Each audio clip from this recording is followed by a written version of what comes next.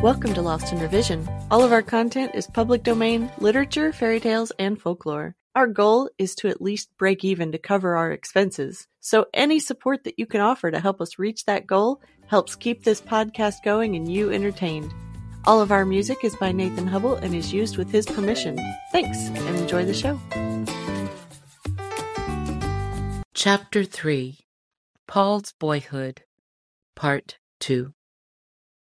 When his father came that way shortly afterward, he was struck with the strange change that had taken place.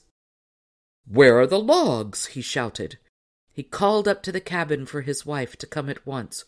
"What can have happened to all the logs that were piled here?" he asked her in bewilderment, pointing to the empty banks of the stream. But she was as astonished as he, and could not give him the least help in the matter. Then, all at once, a worried look came into her eyes, and she turned to him. "And Paul! Where is Paul?" she cried.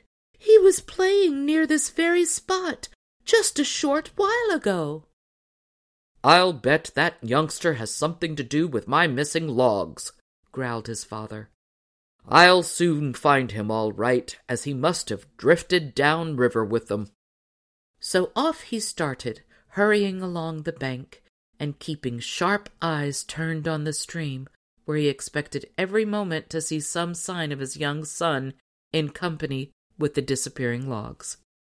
He began to doubt his solution of the mystery, however, after he had traveled for many miles and had not yet found the least evidence of boy or timber, having recently come that way.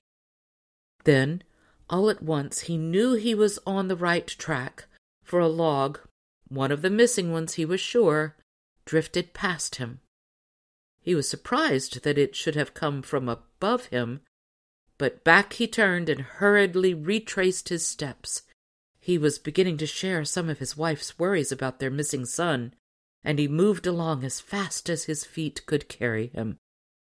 It was almost night when he finally overtook Paul and the logs, far up the river past the cabin. The child, thinking to imitate his father, had dumped all the logs into the stream, and, in his unavailing attempts to make them into a raft as he had seen his father do once before, he had become confused in his directions. As a result, he had headed up the river instead of in the other direction, and, aided only by a long, tough pole, he had taken the drive upstream against the strong current. From poling so many logs up over rapids and waterfalls, the child was very tired when his father finally caught up with him, and he was quite willing to abandon his play and trot along home to supper. As Paul grew a little older, he got into the habit of wandering far away from home, and often his father had to make long searches for him. Finally, in order to make the boy's tracks easy to follow on his future excursions, his parents fixed his son's initials on the bottoms of his shoes with big hobnails. As a result, wherever Paul went, he left his mark with every track. He was so young that he didn't notice this much at first, but nothing ever escaped him for long, and when he did discover it, he began to get a great deal of fun out of stamping his initials into everything he came to. It was not very long before all the trees, rocks, and everything else for miles around bore the evidence of his new sport, so that soon it became hard for him to find a place where he could stamp P.B. without having the new letters become lost among the thousands of earlier sets of his initials. He was tickled when he finally found a nice, smooth, unmarked surface, even though it was in a somewhat awkward position.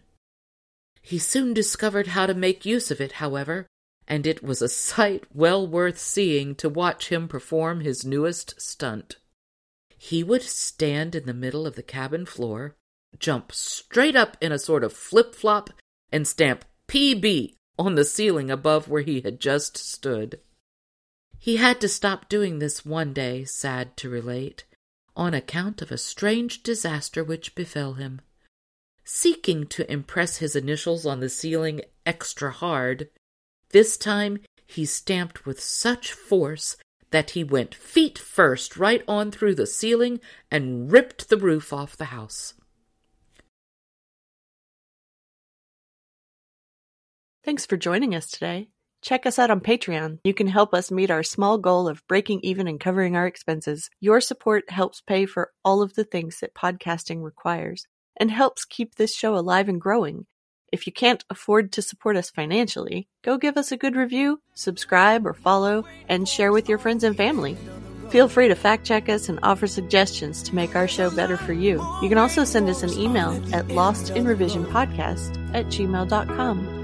There's a lot more waiting for us all at the end of the road.